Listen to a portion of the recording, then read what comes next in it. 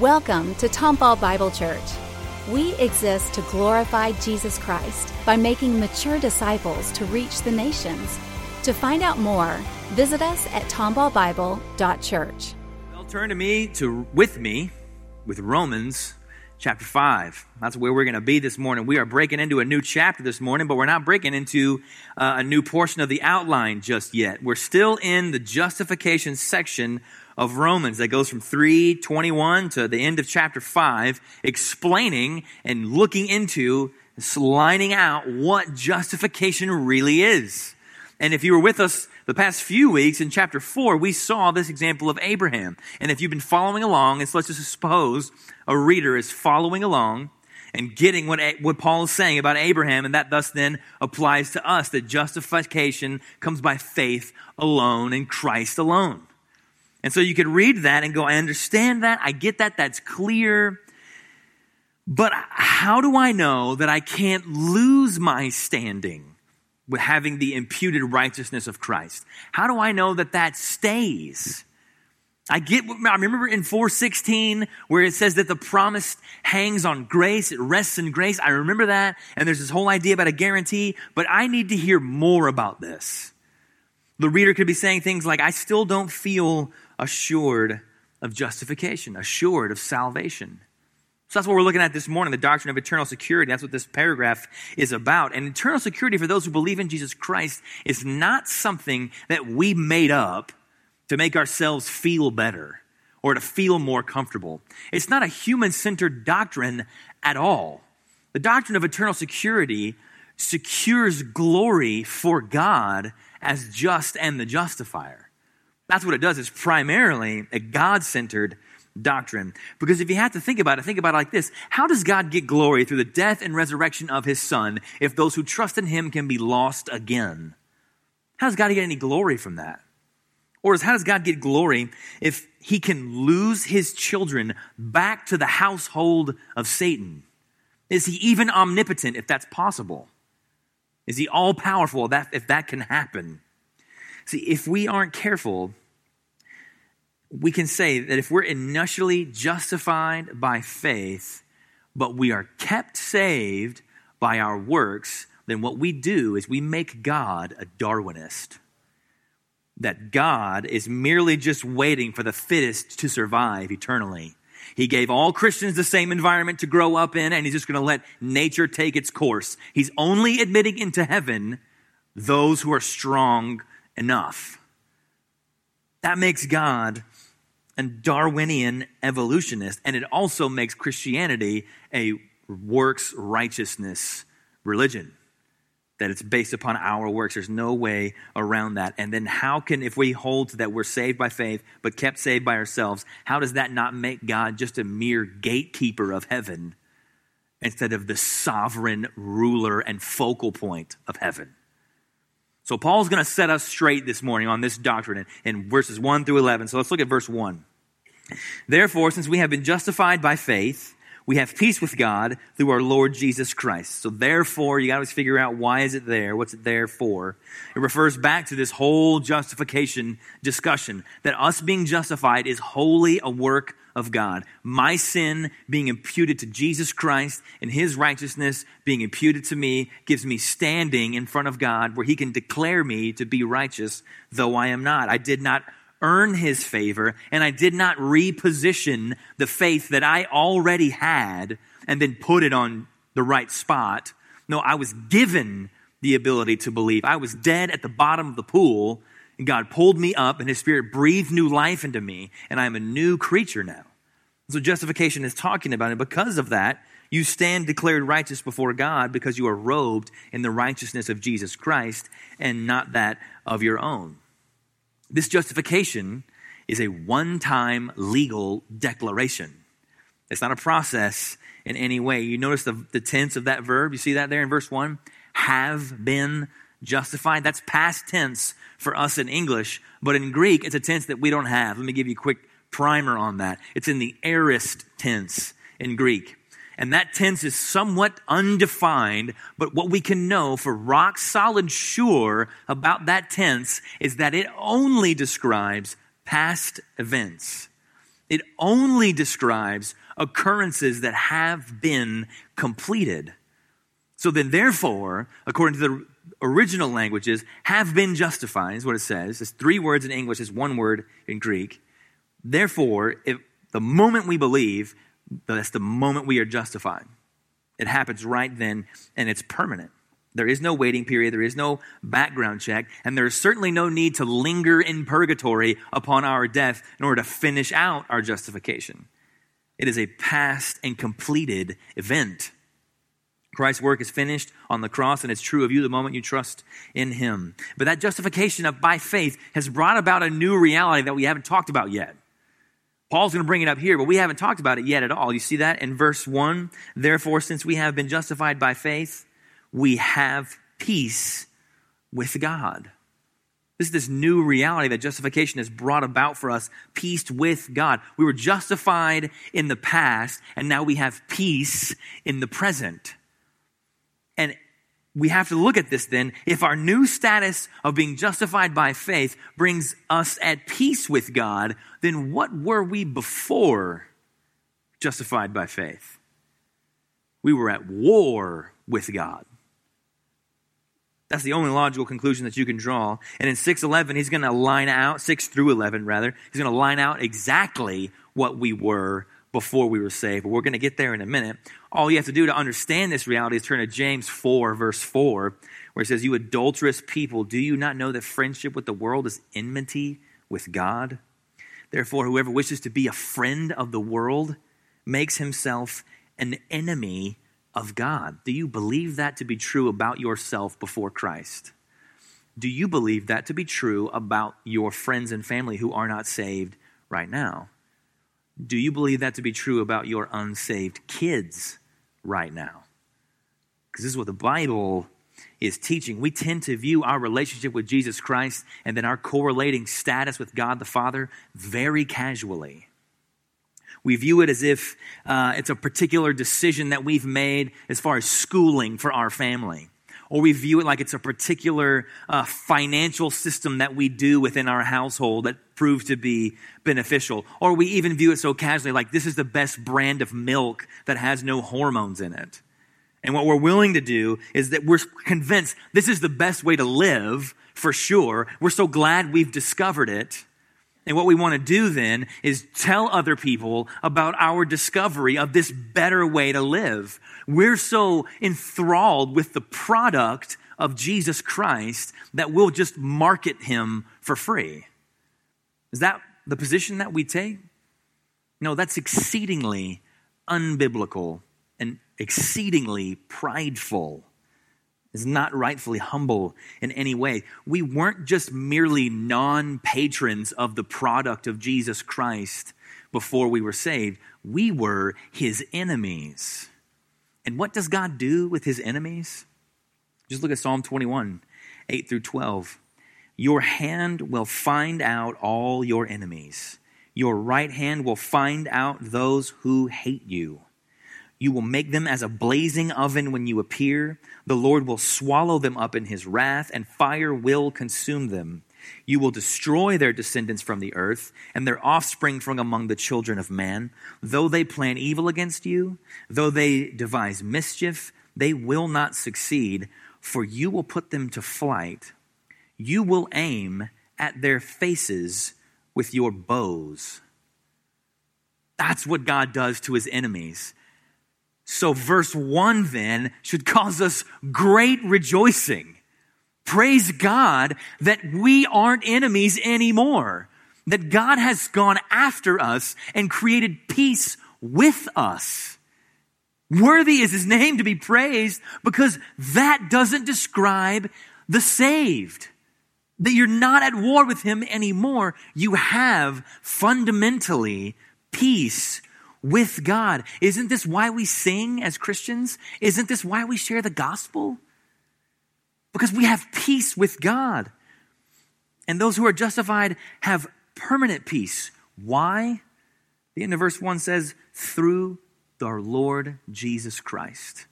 It's through him that we have peace with God. Now, as a sidebar, peace with God is different than the peace of God, right? I am at peace with God, meaning there's no longer strife and animosity and war between us. But I don't always walk in the peace of God. I can be anxious. I can worry. I can sin in those ways. And how I address that the way that Paul lines out in Philippians 4, 6, and 7, where he says, be anxious for nothing, but in everything by prayer and supplication with thanksgiving, present your requests to God. And the peace of God will guard your hearts and minds in Christ Jesus. But we have peace with God always. And it's not something we have to keep working to maintain. We have it. Those who are justified by faith have peace with God. And what does this prevailing peace with God grant us access to? Verse 2, through him we have also obtained access by faith into this grace in which we stand.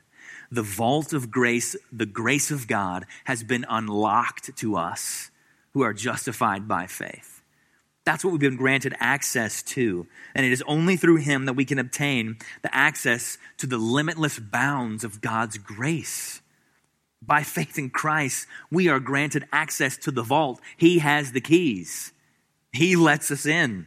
And not only is this vault filled with all treasures of eternity in the glories of heaven, more than any human could possibly quantify, but this vault is destruction proof. That you could let a bomb go off on the top of this vault and it wouldn't even tremble the water in your glasses. That's where we stand. That's what we have access to. We stand in grace, but we crumble outside the vault. And it's not because we finally found a system of thinking that enables us to stiffen our own legs to be able to stand. No, it's because God makes us stand. Romans 14:4 will say that when we get there, that God makes us stand in grace. And our granted access to grace and God making us stand, it causes a rightful response in us. And that response is later in verse 2. And we rejoice in hope of the glory of God. It creates in us a response of rejoicing. That's what it causes for us. And we're rejoicing in something specific. Our hope is set on something specific. What does it say?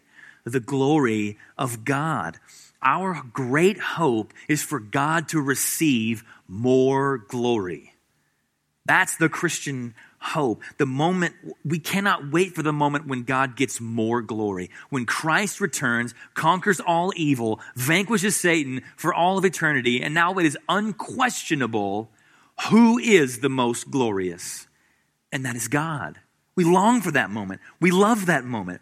And it will happen because it's not a future possibility. It's a future reality. Our chief concern in life as Christians is maximizing the glory of God. That's why we purge sin out of our own hearts so that God gets more glory. That's why we parent intentionally according to scriptures so that God gets more glory. That's why we take care of our older and ailing parents intentionally because God gets more glory. We study our Bibles. We give to our church. We share the gospel because God gets more glory. That drives us, that fuels and directs our Christian effort, that God would get more glory, and that causes a heart of great rejoicing. Because we can rejoice in something that is a foregone conclusion, but we don't just have to rejoice in the foregone conclusion. We can rejoice in the traveling as well. Look at verse 3 and 4. Not only that, but we rejoice in our sufferings, knowing that suffering produces endurance, and endurance produces character, and character produces hope. That we don't just rejoice in the foregone conclusion of God's glory. That will happen. It can't not happen. We can rejoice, Paul says, in our sufferings. Romans 8:18, kind of a corresponding verse with the same book. Paul says, "For I consider that the sufferings of this present time are not worth comparing with the glory that is to be revealed to us." It's not even worth mentioning in the same breath because of the glory that's coming, me kind of whining and talking about my suffering down here. See, we as Christians, we don't suffer like the world suffers. We know there's a purpose to this. We know there is a hand directing this. We know how the story ends. We know that the process has purpose, that suffering produces endurance, and endurance produces character, and character leads to hope. That's not just Paul's idea. James says the same thing in James 1:2-4. Consider it all joy, my brethren, when you encounter various trials, knowing the testing of your faith produces endurance. And let endurance have its perfect result, so that you may be perfect and complete, lacking in nothing. Suffering knits our hearts, our souls, to the very soul of Jesus, who Isaiah calls the suffering servant. Suffering is not the worst thing that can happen to you. Suffering is Christ-likeness. That's what he came and that's what he did. He suffered for 33 years. It knits us to our very Savior's heart, and it brings about the endurance necessary for salvation. Mark 13:13 says this, and you will be hated by all for my name's sake, but the one who endures to the end will be saved. Life is hard as a Christian. We're promised that. We are guaranteed that. The descriptions of it are not a leisure cruise or sipping tea on the back porch. The New Testament descriptions of the Christian life are a fight and a race. That's what we're told to do. So what I need then as a Christian is I need the lung capacity and the muscle density to finish the race and to finish the fight. That's what I need. And that's what suffering does. Suffering will show you who you are and where your hope is. Suffering proves your character. If you have an NASB Bible, that's what that says in your Bible. It says proven character. Enduring through suffering proves your character to be godly and your hope to be in God's glory. That word character is the word dokime, and it's the process of going through a test to validate something's contents. It literally means the quality of being approved through testing. That's that word character is. We know who you really are when you're squeezed because what's inside of you comes out. And that's what Paul is laying out for us, that if our identity is in Christ and living a life in step with his, then that will be proven at the moment of suffering. We as Christians, we need to read stories of martyrs. We need to read stories and know stories of people who gave up much for the kingdom. You can go all the way back to the very first generation, obviously the apostles, but the men that those apostles discipled in like the year 108, somebody like Ignatius of Loyola, he's martyred. He's sent to the lions for preaching the gospel. And this is what he says as he's being marched through those gates. I am God's wheat, and I am being ground by the teeth of wild beasts to make a pure loaf for Christ. I am just a flour being beaten pure to make a loaf for Jesus. And the lion's teeth are what going to do that for me. And then a guy who was his contemporary named Polycarp, he dies in AD 156. And they decided eventually, they were like, you know what? Throwing them to the lions isn't working. That's just kind of growing everything. The more we feed them to the lions, the bigger they grow and the more the name of God spreads. So let's try burning them. So they're going to take Ignatius and they're going to nail him to a stake and burn him alive. But he tells them, you don't need to nail me to the stake. I'm not going anywhere. The one who has given me the strength to endure in this life will give me the strength to endure this fire. And as they're trying to light the fire at his feet, this is what he prays. He says, I bless you, God, because you have deemed me worthy of this day and this hour. Thank you for this privilege that you thought I was worthy enough to suffer for you. That kind of perspective we just don't have anymore. But that's the biblical perspective of Romans 5:1-5. Because our hope does not embarrass us. What does it say in verse 5? And hope does not put us to shame because God's love has been poured into our hearts through the Holy Spirit who has been given to us. Christians aren't going to end up embarrassed because they've misplaced their hope. That's an impossibility. This hope cannot shame us. We don't talk about hope the same way the world talks about hope. When the world talks about hope, it's wishful thinking. It's a potential outcome of a certain environment or moment. Throwing a Hail Mary at the end of the football game. I hope he catches it. He might not. That's not Christian hope in the slightest. Christian hope is waiting for a coming reality. It is not wishful. It is expectant. This is going to happen. I'm just waiting for it. There is no possibility of Christ not returning and not fulfilling what he promised to you the day that you were converted. There is no possibility of that. Christian hope is a confident expectation of a coming reality. That's Christian hope. Confident expectation of a future reality. You know what the New Testament does to make a metaphor for hope? The metaphor for hope in the New Testament is this. Look at Hebrews 6, verse 19. And we have this as a sure and steadfast anchor of the soul, a hope that enters into the inner place behind the curtain. Our hope is an anchor. What does an anchor do? It doesn't move. Now, no matter how the wind blows or the tide goes up and down or the currents come through, the ship stays because the anchor holds. And where is our anchor positioned?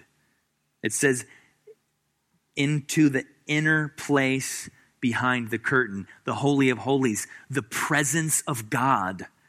That's where our anchor is hooked. The very presence of God. This is biblical hope. This is what Paul is talking about. And we are able to have this hope because of the outpouring of God's love. And the outpouring of God's love has a name. It's the Holy Spirit. That, what does it say in that verse? Has been poured into our hearts. The Holy Spirit. We as Christians have unwavering hope because our bodies have become the very temples of God. God doesn't take up residence in brick and mortar buildings anymore or tents like the tabernacle. He lives inside his people. Those are the physical buildings that he lives within. 1 Corinthians 3:16, do you not know that you are a temple of God and the Spirit of God dwells in you? That's the reality of what we have. God no longer resides outside. He resides within. How could we not have hope? That God didn't just save you and then set you aside until he was done doing what he was doing with the planet Earth. That he saved you and he poured his very Spirit within you. You don't deserve to have God residing in you, but nevertheless, he strolls right into your condemned, foreclosed, ramshackle heart and puts his name on the mailbox. And he's not a renter, he's an owner. He's never moving out. That's the outpouring of God's love to us. Now, Paul, remind us again who we were when God did that. Look at verse 6.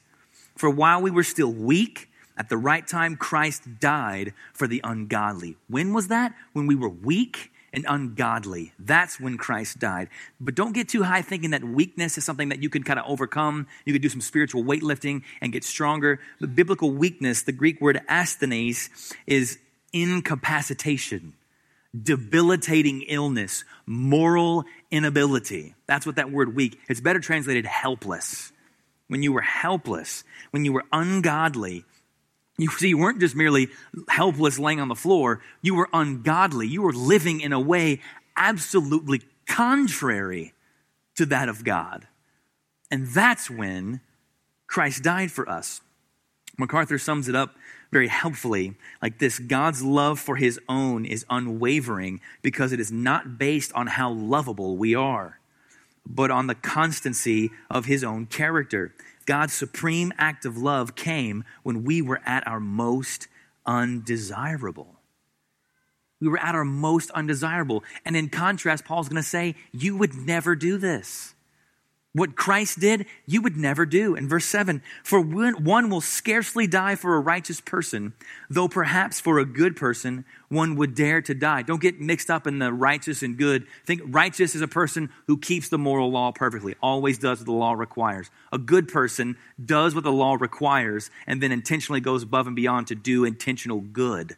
So think about the good person being like, they not only obey the speed limit, they mailed Chili's gift cards to the police officer.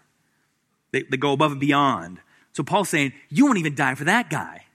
If we were going to die for somebody, I'll make sure that it's somebody who's really worth my time, somebody who really earned it, somebody who really deserves it. If I'm going to pay the ultimate price, that person better be worth it. But who did Jesus die for?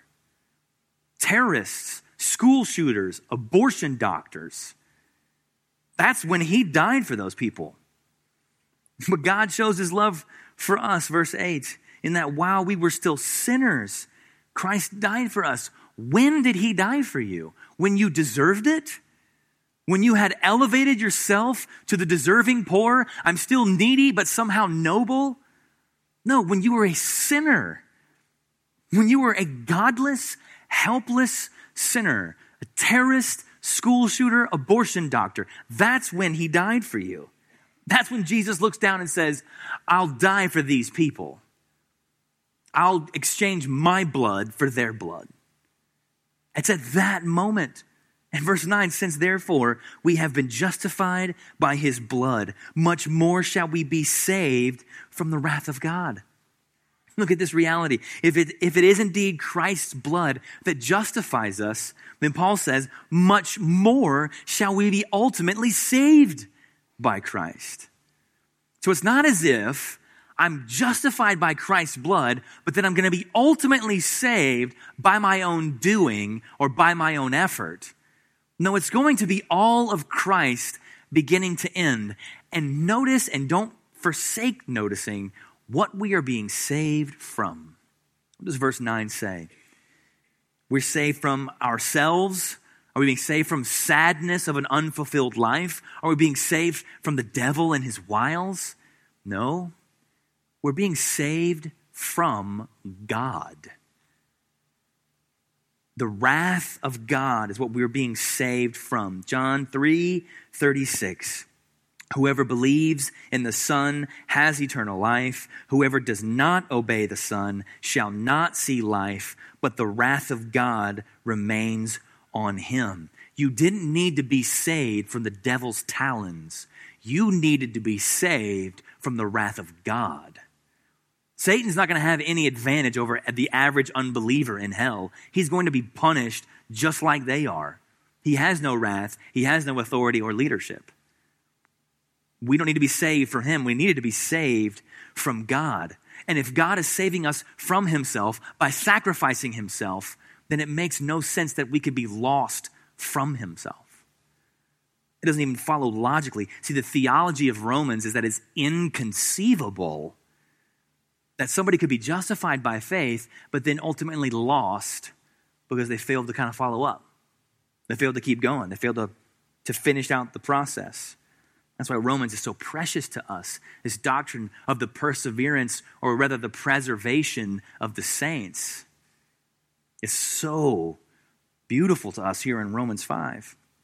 Verse 10, for if while we were enemies, we were reconciled to God by the death of his Son, much more now that we are reconciled, shall we be saved by his life. See, Paul's logic is this, the Holy Spirit's logic, rather, through Paul. If you were reconciled to a holy God when you were a defiant rebel against him, why would he cast you out now that you were a son or a daughter?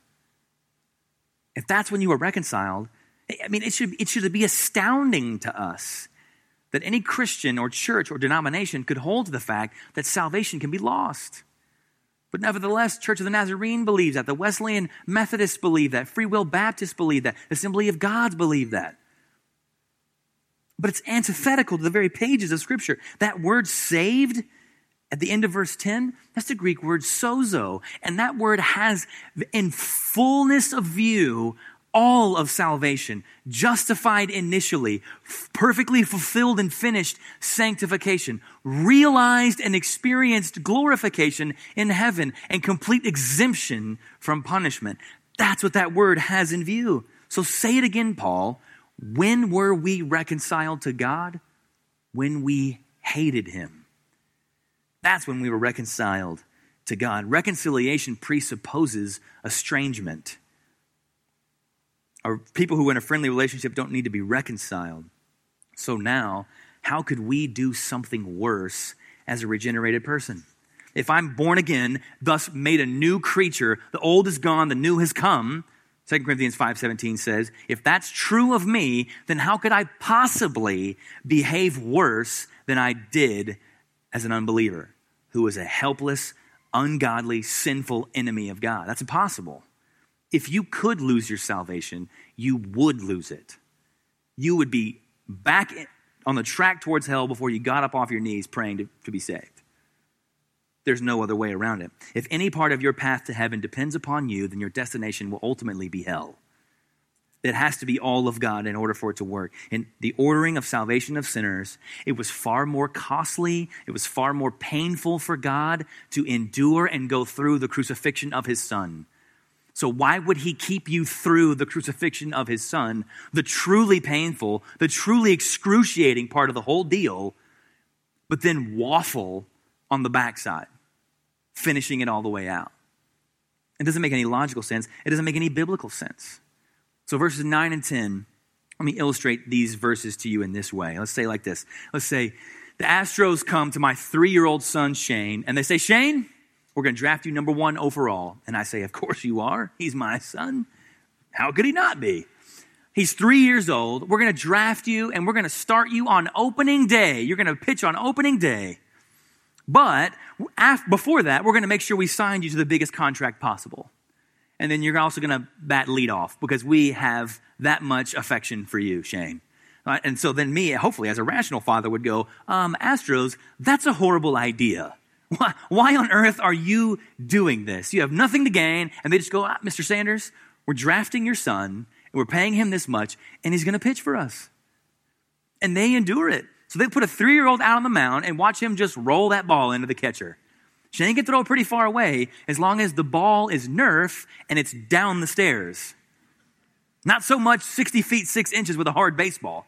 But they let him go out there, and he pitches, he rolls it in, he gets bigger. Every 7th inning, you got to pause the game so he can take a nap and then start the game back up again. He's 3 years old. Pause the game so he can go potty training and then come back. They're going to put up with that, and they just keep him on the roster. Year after year, Shane keeps getting to play for the Houston Astros, and he starts getting bigger, starts getting older year after year. So now he's 24 years old. And now he's got a 98-mile-an-hour fastball. He's got a knuckleball that moves like a gerbil's inside that thing. I mean, he's a phenomenal all-star now. But then one day, goes out to the mound. They're playing some team, and he just gets rocked. I mean, he just gets blown up. Horrible outing. Worst pitching ever. 10 runs in 2 innings. Doesn't even make it to the end of the 2nd inning before he gets pulled. Now, if Shane goes to the locker room, gets his jersey and his glove, and walks up to the coach after the game and says, hey, I'm sure you're going to cut me now. Here's my jersey and here's my glove. And then the coach just sits him down and says, Shane, I drafted you when you were 3. I put you on the mound when you couldn't even make it there in the air. I didn't draft you based on your ability to play baseball at all. Why on earth would I cut you from the team now? Your ability to be on the team was never in your ability to play baseball. And therein lies the reality of our salvation. We weren't saved based on our potential for morality.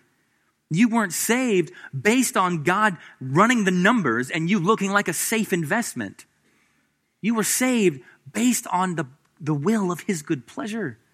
So then now, as a regenerated person with a new heart and a new will, when you still sin, why would he put you out? You didn't choose to be joined in. I once heard a Christian leader say when he was 15, he thought he was hot stuff. He had grown up in this really, traditional Baptist church that had a kids choir. So he's 15 years old and he's saying, you know what, I'm going to quit the choir.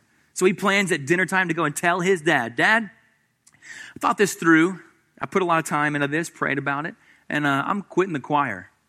And the dad just keeps eating, goes, son, you never joined.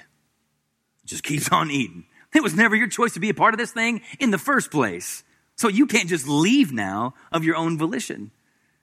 The same is true for us with Christ. It was never on us. It was all of him. So then when we stumble and when we trip and when we fail and when we're imperfect, why would he cast us out now? That's what Paul answers for us this morning, that his life, if Jesus' death and resurrection justifies us in God's sight, then Jesus' life carries us through to the end. You don't have eternal security because now you're smart enough to really cling to Jesus all the way through to the last moment. No, you have eternal security because Jesus clings to you, not the other way around. And in verse 11, he concludes with, more than that, we also rejoice in God through our Lord Jesus Christ, through whom we have now received reconciliation. These aren't just dry facts for us to kind of just nod agreeingly. It says now we rejoice because we've been reconciled with the God of the universe. We were helpless, godless, sinful enemies, and then God moves towards us and reconciles the relationship. That's the reality. How can we not rejoice? That while in that state, God himself stoops down to us and brings us up. He took it upon himself to exchange the hostility between us for peace. When we were insurgents, he made us sons and daughters. He did that. And do you notice what the verb is at the end of that verse? In verse 10, or verse 11 rather, we rejoice in God through our Lord Jesus Christ, through whom we have now received reconciliation. We have not achieved reconciliation. We've received it. We had open, empty hands, and God gave it to us. We didn't synergize with him and kind of coordinate and cooperate. It wasn't a synergistic act involving multiple actors. It was a monergistic act involving one, and it was God who did it for us. Now, I want to conclude our morning with a quote. And now I know I do this to you guys a lot. I'm going to explain a little bit why I do all these quotes all the time. For one, I want you to make sure that you know that I'm not sitting back in that office all week just thinking of whatever comes into my own brain. That I'm talking to respected men through their books. I want you guys to know that I'm spending time trying to be taught and be instructed. And I prefer to only talk to dead people. I want you to be dead before I read your book. And if you're not dead, I want you almost dead. Out of the 11 commentaries that I got on the book of Romans, 7 of those guys are dead, and the others are almost there. I don't want the newest, flashiest thing. I want the time-tested true, because if it's true, it ain't new. And if it's new, it probably isn't true. So I want to read deeply from gray heads and rotting bones. That's my conversation. That Bible study and preaching should be me hearing from God out of his word and then being in conversation with people who are smarter, wiser, more sanctified, more holy. So that's why I always give out these quotes, because I want you to be in conversation with those people. I want you to know who those people are too. So this last one I want to give because, and I gave all that precursor, this guy just actually recently died.